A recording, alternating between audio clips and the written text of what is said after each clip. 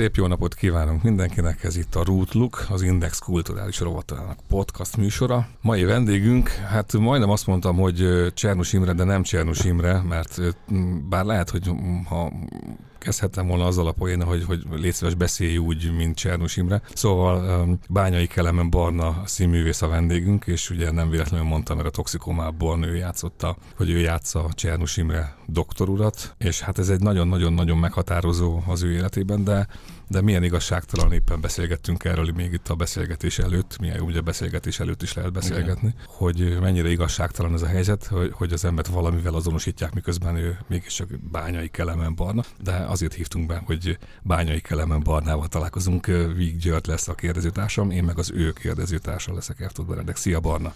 Sziasztok, köszönöm a meghívást, üdvözlet a hallgatóknak. No, csapjunk a lecsóba. Hát tényleg ez egy ilyen, hogy kérik azt, hogy beszélj úgy, mint Csernus Imre? Igen, előfordult már persze, hogy egy kicsit imitálni kellett őt. Nem kellett nyilván, csak valahogy annyira unszoltak, meg hát főként ilyen közönség találkozón oda jönnek emberek. Ugye, hát ez most nem látszik, de ugye ti látjátok, megnyilatkoztam. Tehát, hogy néha ilyen furcsán néznek rám, amikor egy premier, illetve a vetítés után beérkezünk közönségtalálkozóra, mert vetítéseket azokat nem szoktuk végignézni, hanem valamikor a film vége fele beérkezünk, és akkor lapítunk hátul a sötétbe, és amikor följön a teremfény, akkor előre szoktunk menni. És volt már olyan, hogy így nézték, hogy ez ki. Egyszerűen nem ismertek meg. És előfordult már, igen, hogy jött egy fiatal rajongó, és mondta, hogy beszélj már úgy, mint a Csernus. Igen. Szóval volt. Sokat kellett tanulni?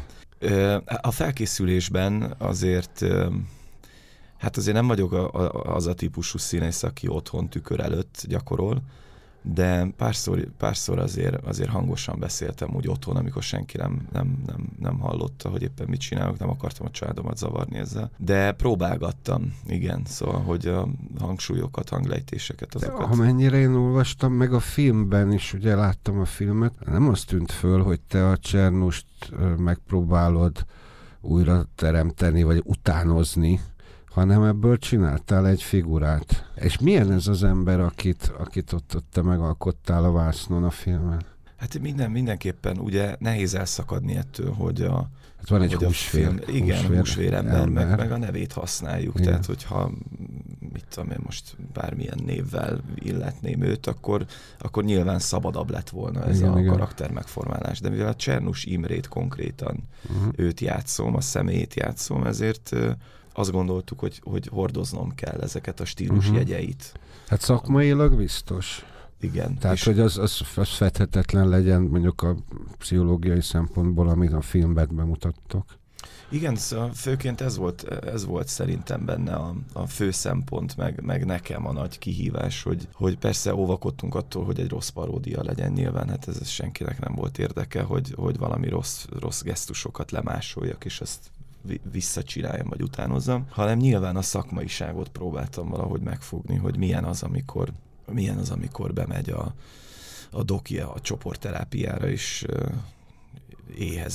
éhes tekintetekkel találkozik, vagy hát betegekkel, hát mondjuk ki, hogy betegekkel. De mire éhes? Drogra éhes, vagy hát a gyógyulásra éhes? Hát vagy is. Ugye, mert én úgy tudom, hogy ezeket a csoportterápiákat, legalábbis a mi filmünk ezt a szakaszt, vagy ezt a periódus dolgozza fel, amikor ő még a Lipóton van, és ott gyógyít. Tehát még messze nem volt országosan ismert pszichiáter, és hát és a magánbeszélgetéseinkből is kiderült, hogy ez volt a legnagyobb, vagy az egyik legnehezebb dolga neki. Igen, mert szakmával is meg kellett küzdenie, hogy az ő módszereit elfogadják, vagy ne tartsák túl szabadnak, túl függetlennek a megszokottól eltérőnek. A másik meg az a máz, vagy nem is máz, hanem egy pajzs, amit maga elé tett. Ugye ő sokszor elmondta, hogy ezek az emberek, ezek a betegek nem szabad lássák rajta, hogy ő kikezdhető.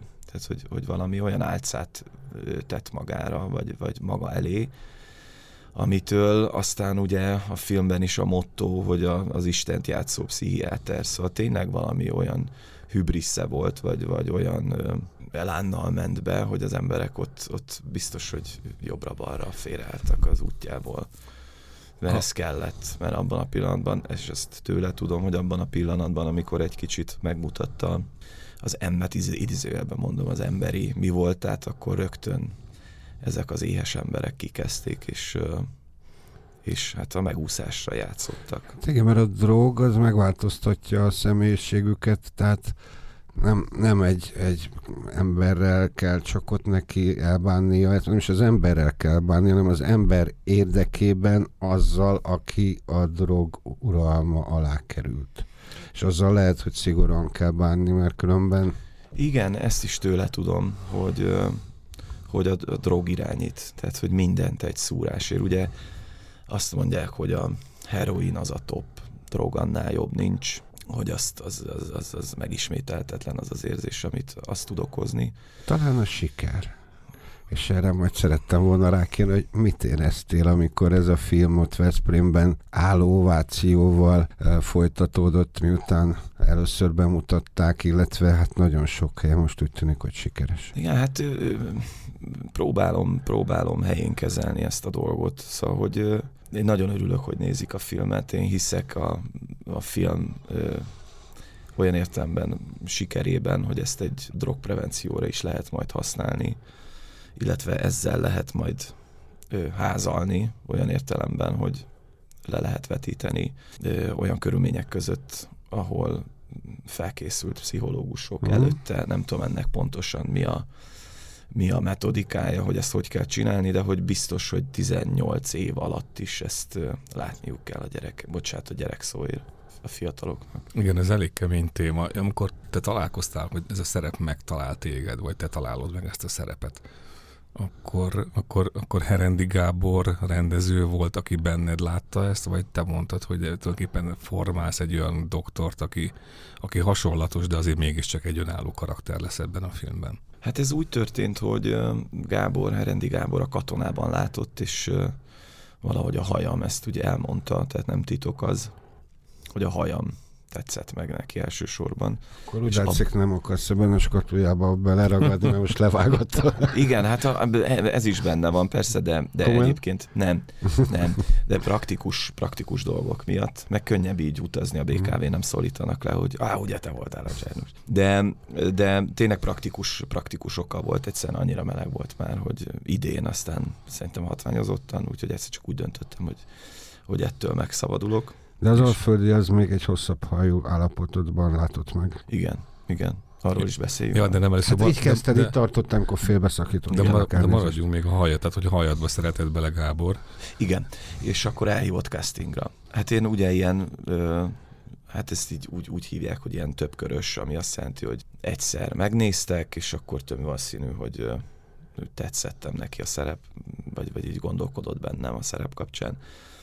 És akkor a következő körre is visszahívott. Az már azt jelentette, hogy ott már konkrétan mellém néztek embereket, színészeket, és azt hiszem a harmadik beszélgetésünk után, hát ilyen kötetlen beszélgetés volt, meg így talán így tökre bírtuk egymást, vagy akkor elmondhatom róla, és kérdeztem, hogy képzeli el, hogy ezt most így értem én, hogy Csernus Imre, de hogy ez hogy van? És mondta, hogy dehogy is, ő nem akar semmilyet, hogy Isten őriz, hogy valami rossz paródiája legyek az Imrének.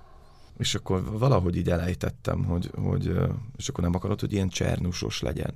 És mondta, hogy nem. Aztán megvolt a próbafelvétel, és így valahogy visszatért erre, hogy de mit értettél az alatt, hogy csernusos? Hát mondom, figyelj, hát hogy mindenkinek van egy képe arról, hogy milyen, és hogy szünetekkel manipulál meg ezek a nagyon teátrális gesztusai, és akkor így félve azt kérte, hogy mutasd már meg, hogy mire gondolsz. És akkor hát így ezt szoktam mondani erre, hogy mint ahogy Móriczka elképzelte, egy kicsit olyan biztos, hát nyilván nagyon kezdetleges dolog volt, talán vicces is, de hogy látott fantáziát benne, és akkor így elindultunk ezen a vonanon később, hogy így hogy így hát a készülődésben aztán én nagyon sok videót néztem, meg nagyon sok könyvet olvastam e téma kapcsán. Most átcsaphatunk, amit Gyuri már felvetett, hogy benned ugye nem csak Gábor, de ugye Alföldi Róbert látott meg valamit, amikor, és most lehet, hogy poénra fogjuk ezt venni, de pont volt egy interjú, amiben te azt mondtad, hogy te tulajdonképpen egy bevándorló vagy, de 15-ben érkeztél Magyarországon, amikor a nagy menekült hullám is, tehát Isten őriz, hogy összemossuk a kettőt, de nyilvánvaló, tehát hogy csak hát ha valaki nem tudja, tehát te marosvásárhelyi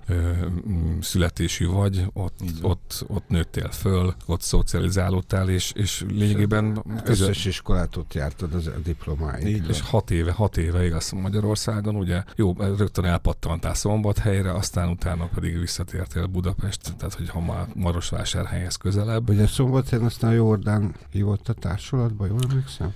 Igen, az úgy történt, hogy megvolt ennek a Makrancos Katának a bemutatója. Ahol eldőlt a sorsod végérvényesen. Hát olyan értelemben is igen, hogy beleszerettem a partnerembe, a Bánfalvi Eszterbe, és azóta már egy gyerekünk is van, és hogy szép történetünk a miénk, és hát akkor nyilván még ilyen kezdetleges állapotok voltak a fejemben, ami azt illeti, vagy ami azt jelenti, hogy hát nagyon nem tudtam, hogy mit akarok, meg hogy akarom egyáltalán ezt az egészet vállalni. De milyennek láttad Magyarországot? Mert nyilván, tehát, hogy azért felnőttként érkeztél ide. Hát az igazság. Sőt, hát akkor te már nem csak, hogy ott játszottál régóta színészként, hanem tanítottál is a Marosvásárhelyi egy egyetemen. Igen, voltam segédtanár, vagy asszisztens, azt hiszem most már ez a titulus jár annak, aki tanársegéd, igen. Igen, a bolonyai rendszer ezt hozta, mert ugye doktori iskola kell hozzá, ahhoz, hogy egy színész osztályt vezethessen, és nekem ez nem volt meg, de folyamatban lett volna, ami aztán dugába dőlt, és nem lett belőle semmi. Nyilván azért is, mert eljöttem akkor Vásárhelyről, és akkor így érkeztem Szombathelyre. Amit a Benedek kérdez, tehát az nagyon fontos, és én is ezen gondolkodtam, hogy az a színjátszás, az a színházi élet, az a közeg, milyen a magyarországihoz képest? A Marosvásárhelyi, vagy az erdélyi, de gondolom azon belül a Marosvásárhely, ez még egy külön helynek számít. Hát az biztos, hogy nagyon jó csapattól jöttem el, egy kiforrott csapat. Nagyon sok rendezővel dolgoztunk, hát igazából nagyon sokat tanultunk ezektől az emberektől, akik akkor annó és mai napig visszajárnak. Úgyhogy ilyen értelemben nagyon színes volt a paletta, én nagyon szerettem ott lenni. De nagy különbséget nem látok, vagy nem tudom megfogni, hogy ez ilyen, vagy olyan. Gondolom egyébként alapjában ugyanaz a kultúra, ugyanaz a kultúrköz, ugyanaz a tanítási módszer, mint a budapesti, vagy bármelyik magyarországi képzés. Ami talán egy picit extra, vagy picivel több, vagy kevesebb, azt nem tudom, nem tisztem ezt megállapítani. Ugye a román behatás. Ugye ez egy hát temperamentumában azt mondanám, hogy olaszos. Valahogy nekem ez volt a benyomásom. És ez megjelenik az erdélyi magyar színjátszásban is azért valahol? Igen, voltak rá próbálkozások, de nem tudnám hát így. A román színházművészetet azt borzasztóan dicsérik, és nagyon magas színvonalak tartják azok, akik ismerik. Olyan színészek is egyébként, akik ott éltek, és azt mondták, hogy csodálatos a szakmai színvonal. Tehát Igen, nem csak a magyar részen, hanem a rendes romániai, mint a bukaresti színjátszás, az is európai színvonalú, azt mondják. Abszolút. És hát innen kaptunk szeleteket ebből, és valahogy beépült hát ha van ilyen, hogy erdélyi színjátszásban, akkor mindenképpen beépült. Hagyományai vannak nyilvánvalóan. Abszolút, de nem tudnám mondjuk úgy minősíteni egyiket, másikat, hogy hasonlít. Én tudok egy ilyen összehasonlító módot, de csak azért, mert nekem ez egy feltűnő különbség a magyar és a határon túli magyar színjátszás között,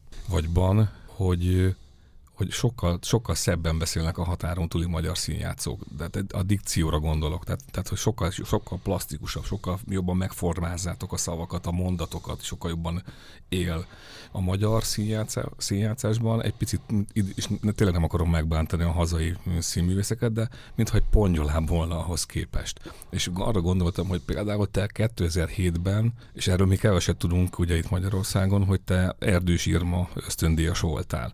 És ugye ő például beszédtechnikát tanított. Tehát lehet, hogy ennek azért van hangsúlyossága, tehát hogy ott ösztöndíjat lehet kapni egy beszédtechnika tanár, vagy ról elnevezett ösztöndíjat lehet kapni. Hát ez nekem már nem volt szerencsém találkozni vele. Tulajdonképpen igen, hát nyilván dicsérem a beszédtechnika tanáraimat, de nem, ez se feltétlenül jellemző.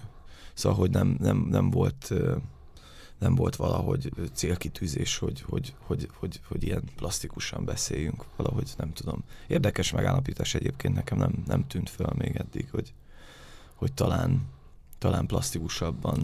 Hát de talán abból fakad, hogy mi nekünk ez egy ilyen természetes anyanyelvi közeg, nektek meg ugye van egy anyanyelvi és egy román nyelvi közeg, és hát nyilván itt ott van egy különbségtétel. Tehát, hogy valamit őriz az ember, vagy használ. Igen. Vagy használva őriz.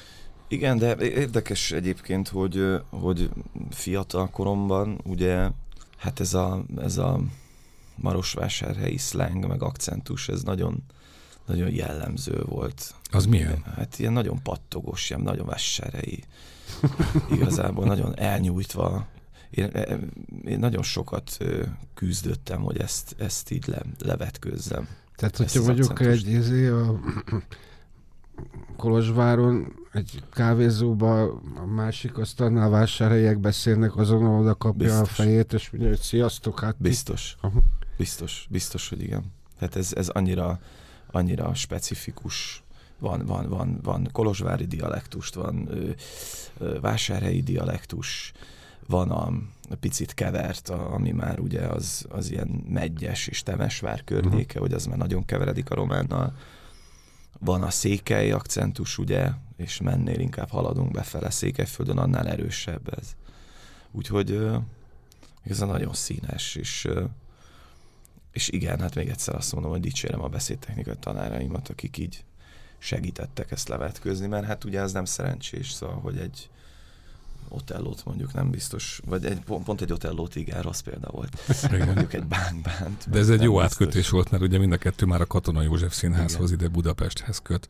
Mert ezzel pont azt mutatja, hogy azért komoly szerepek találnak meg téged. Tehát nem az van, hogy meghívtuk a határon túli magyar srácot, aztán majd valami lesz, hanem nagyon komoly szerepek találnak meg. Igen, a Vörösmartyból ott még lehetett volna alakulatot, volna egyes a sorsod, de hogy onnan a Katonában az már egyértelműen bizonyítod, hogy itt egy fontos része vagy a magyar kortárs színházi életnek. Igen, hát merem remélni, vagy nem tudom, igen, hát ez persze mondanám, hogy nem az én érdemem, de nyilván az én érdemem is, mert hiszen dolgozom, és teszem a dolgom, de kétségkívül nagyon sok embernek köszönhetem azt, hogy így terelt. Tehát, hogy azért odafigyeltek a karrieremre, vagy erre a színészi utamra. Tehát, hogy az, hogy elhívott az Alföldi, nem engedett el, hanem utána még elhívott, és több munkám is volt vele. Jordán Tamás ugye leszerződtetett, aztán Zsámbéki Gábor azt mondta a Máté Gábornak, hogy figyeljetek oda erre a srácra, aztán Máté Gáborék több előadást is láttak Szombathelyen, leutaztak, megnéztek, meghívták az előadást a Katonába, úgyhogy ezek az emberek nagyon sokat segítettek. És azt hogyan éled meg, hogy ezek, akik hívtak most, ha magyar mondjuk színjátszást nézzük, vagy a magyar mondjuk színművészet történésének alakulását, akkor mint hogyha perifériára szorultak volna, vagy szorulnának, vagy szorítják őket sok esetben, gondolok itt a Alföldi Róbertre.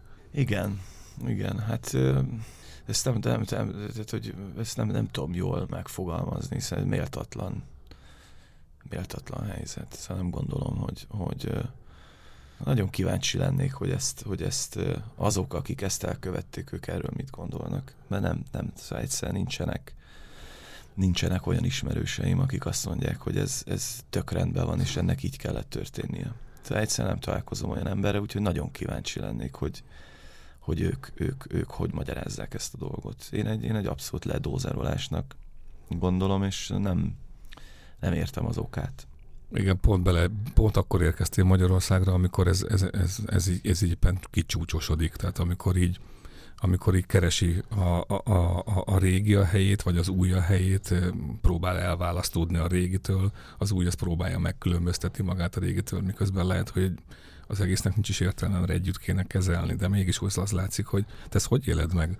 Anyukámmal beszélgettünk erről, hogy amikor felnőttem, akkor mint a Ceausescu era teljes, illetve hát úgy teljes bolondulásában, hogy azt mondják szakemberek, hogy 1987-re már annyira megtébolyult a Ceausescu család, hogy ott már mindenféle marhaságokat elkövettek. Apukám hát így történetnek jó, de egyébként nagyon szomorú. Apukámat, ő még katona volt, és kivezényelték almafákra, cérnával almákat bogoztak fel, tehát itt tartott már az őrülete Ceausescu. Vagy amikor jött, akkor úgy lássa, hogy rengeteg az alma? Persze, meg fenyőfákat festettek zöldre, szóval tényleg. De ez tényleg megtörtént? Tehát ez nem csak egy adom van az édesapáddal megtörtént? Ez apuval megtörtént, abszolút, persze. Hát ez a Patyonkin falu. Igen. Abszolút. Ez, hogy van még történet, most ebben nem akarok belemenni, de hogy csak azért mondtam el, hogy tényleg bajok voltak, és ilyen értelemben mondtam, hogy a közepébe születtem bele, ugye 82-es vagyok, és emlékszem a fordulatra, hogy amikor az úgynevezett forradalom volt, akkor én nem értettem semmit, és így kérdeztem anyút, hogy ez jó, de ez mit jelent? És anyám könnyes szemmel mondta, hogy gyerekek, ezután lesz banán. Szóval így tudta nekünk elmagyarázni, hogy miért jó ez a változás. És ugye ilyen szempontból könnyű volt szóval volt egy ellenségképünk, valahogy ezt a Ceausescu familiát és az egész általa okozott károkat, azt valahogy a románságnak tudtuk be, mintha szerencsétlenek nem ugyanabban az országban értek volna, vagy városban, vagy nem lettek volna szomszédjaink, de valahogy ilyen, nyilván gyerekfejjel én azt gondoltam, hogy a Ceausescu az egyenlő a románsággal, tehát így kapcsoltam össze, és akkor nyilván volt egy ellenség. És valahogy amikor átjöttem felnőtt fejjel, azt valahogy nem tudtam felfogni, és ezt beszéltük egyébként anyuval, hogy itt annyira könnyű lehet, vagy annyira romantikusnak láttuk mindig, hogy hát itt csak magyarok élnek, ugye? Hát nektek volt könnyű, ugye nektek könnyű volt utálni a bárkit, mert az román. Igen. Itt is kell utálni, de itt csak magyar tudsz utálni. Na ez az. Ugye, hogy ez a nehezebb. Ez a nehéz, hogy amikor egyszer nem, tehát hogy sokáig nem értettem, hogy miért, hogy miért van ennyire megosztva ez a társadalmunk. Bár szerintem román sem kellett volna utálni. Nyilván nem. Persze, jó, de ha rossz, akkor valakit utálsz miatta. Ilyen egyszerű. Ott könnyű volt, mert lehetett a Ceausescu. És te hogy érzed, hogy tőled most így, aki kívülről érkeztél ebbe a magyar valóságba, itt elvárják, hogy valahova tartoznod kell, vagy teheted a dolgodat, hiszen végül színművész vagy, felállsz a színpadra és szerepet eljátszod? Hát attól függ, hogy mivel kell nekem azonosulni. Több érzés kering bennem. Nyilván azt gondolom, hogyha a Hitlerről film készül, akkor kell legyen egy színész, aki a Hitlert eljátsza, ugye? Tehát, szokott is lenni a jó filmek, tehát persze. Ez normális. Nem tudom.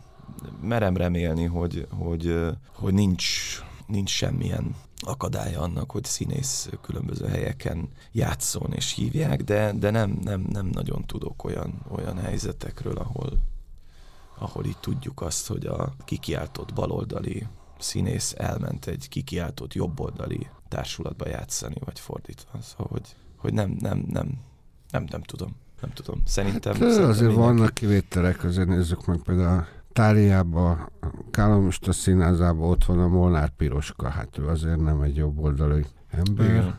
Tehát azért vannak ilyen kivételek, de hát nyilván ez a sajnos, hogy ez a kivétel, nem a másik. Igen. Sőt, hát minden színházban azt mondják, a normális helyeken, a jobb színházakban, hogy őket nem érdekli a társulat tagjának a politikai véleménye, az érdekli, hogy amit a színpadon Persze. csinál. És szerintem Persze ez a normális. Szombathelyen is, és a Katonában is szerintem nagyon is megfértek ezek a dolgok. Na, abszolút azt gondolom, hogy tiszteletben van tartva mindenkinek ha tudjuk róla a politikai hovatartozását. Ez mindkét helyen így volt, és soha nem voltak ebből viták. Frocilizások voltak persze, hát de nem semmilyen komoly hozadéka nem volt ennek, vagy történése nem volt ennek. És a kollégáidban, vagy a kollégáid szemében látod azt az éhséget, amit mondjuk a Csernus megformálójaként mondtál, hogy ott vagy a drog, vagy a gyógyulás. Itt van a színművészek szemében mondjuk a gyógyulás iránt valamiféle vágy, hogy mondjuk ez normalizálódjon. Tehát, mert ugye mi kívülről mi csak ezt látjuk, ezt a vihart, meg ennek a hozadékát, meg a lecsapódásait, de aki belülről éri ezt, meg annak biztos. Tehát vagy éreznie kell, hogy ez talán konszolidálható, vagy rendbe tehető. Tehát, hogy van bent közöttetek színművészek között, hogy ugyan már hagyjuk az egészet felébe. Itt a darab, játsszuk, menjünk le, aztán meghajolunk, utána beülünk a büfébe, sörözünk egyet, aztán beszélgetünk a világ dolgairól, mert hiszen ez volna a normális, nem? Abszolút ez van. Persze, szóval, hogy nyilván akinek haza kell menni, és gyereket kell nevelni, vagy éppen hajnalba kell kelni, mert kezdődik a forgatás, vagy jön az autó érte 4-kor, annak nyilván el kell menni. De ha tehetjük, akkor maradunk persze, és nagyon jókat beszélgetünk. Szóval abszolút működik ez a utána bratyizás és világmegváltás, persze. Még azt szerettem volna megkérdezni, nem tudom mennyi időnk van, már biztos nem sok. Idő az mindig van. Hogy ugye itt ez a Toxicom, ez egy elég nagy dobás, tehát mondjuk azt hiszem ilyen nagy filmként az első, ez egy ilyen jó start. Hogy ennek most már van valami következménye a karrieredet illetően? Már ott állnak sorba forgatókönyvekkel, és könyörögnek, hogy olvasd el, hogy hát ha esetleg érdekel? Nem, nincs, semmilyen nincs. Tehát egyelőre még nem indult a rendező áradat, hogy csak benne tudjuk elképzelni az új Dózsa Györgyöt, az új, nem tudom, Ady Endrét, az új...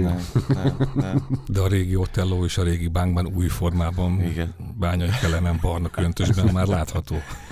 Igen, az a Katonában, igen.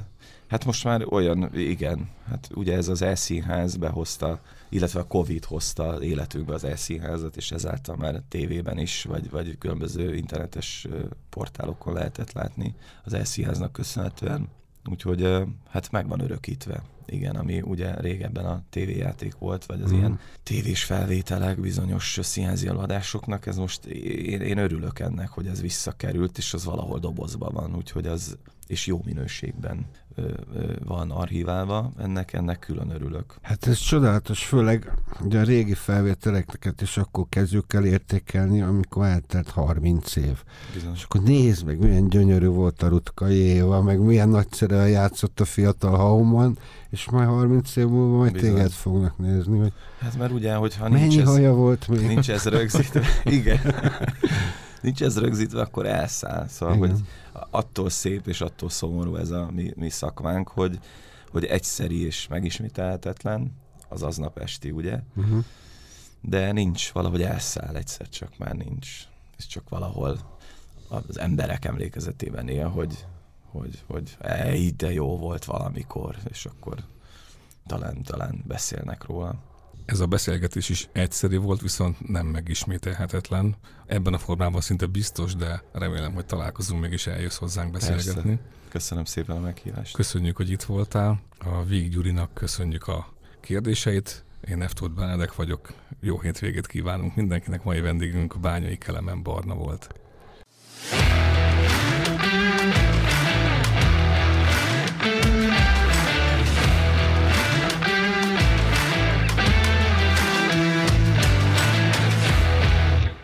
A műsor a Béton partnere.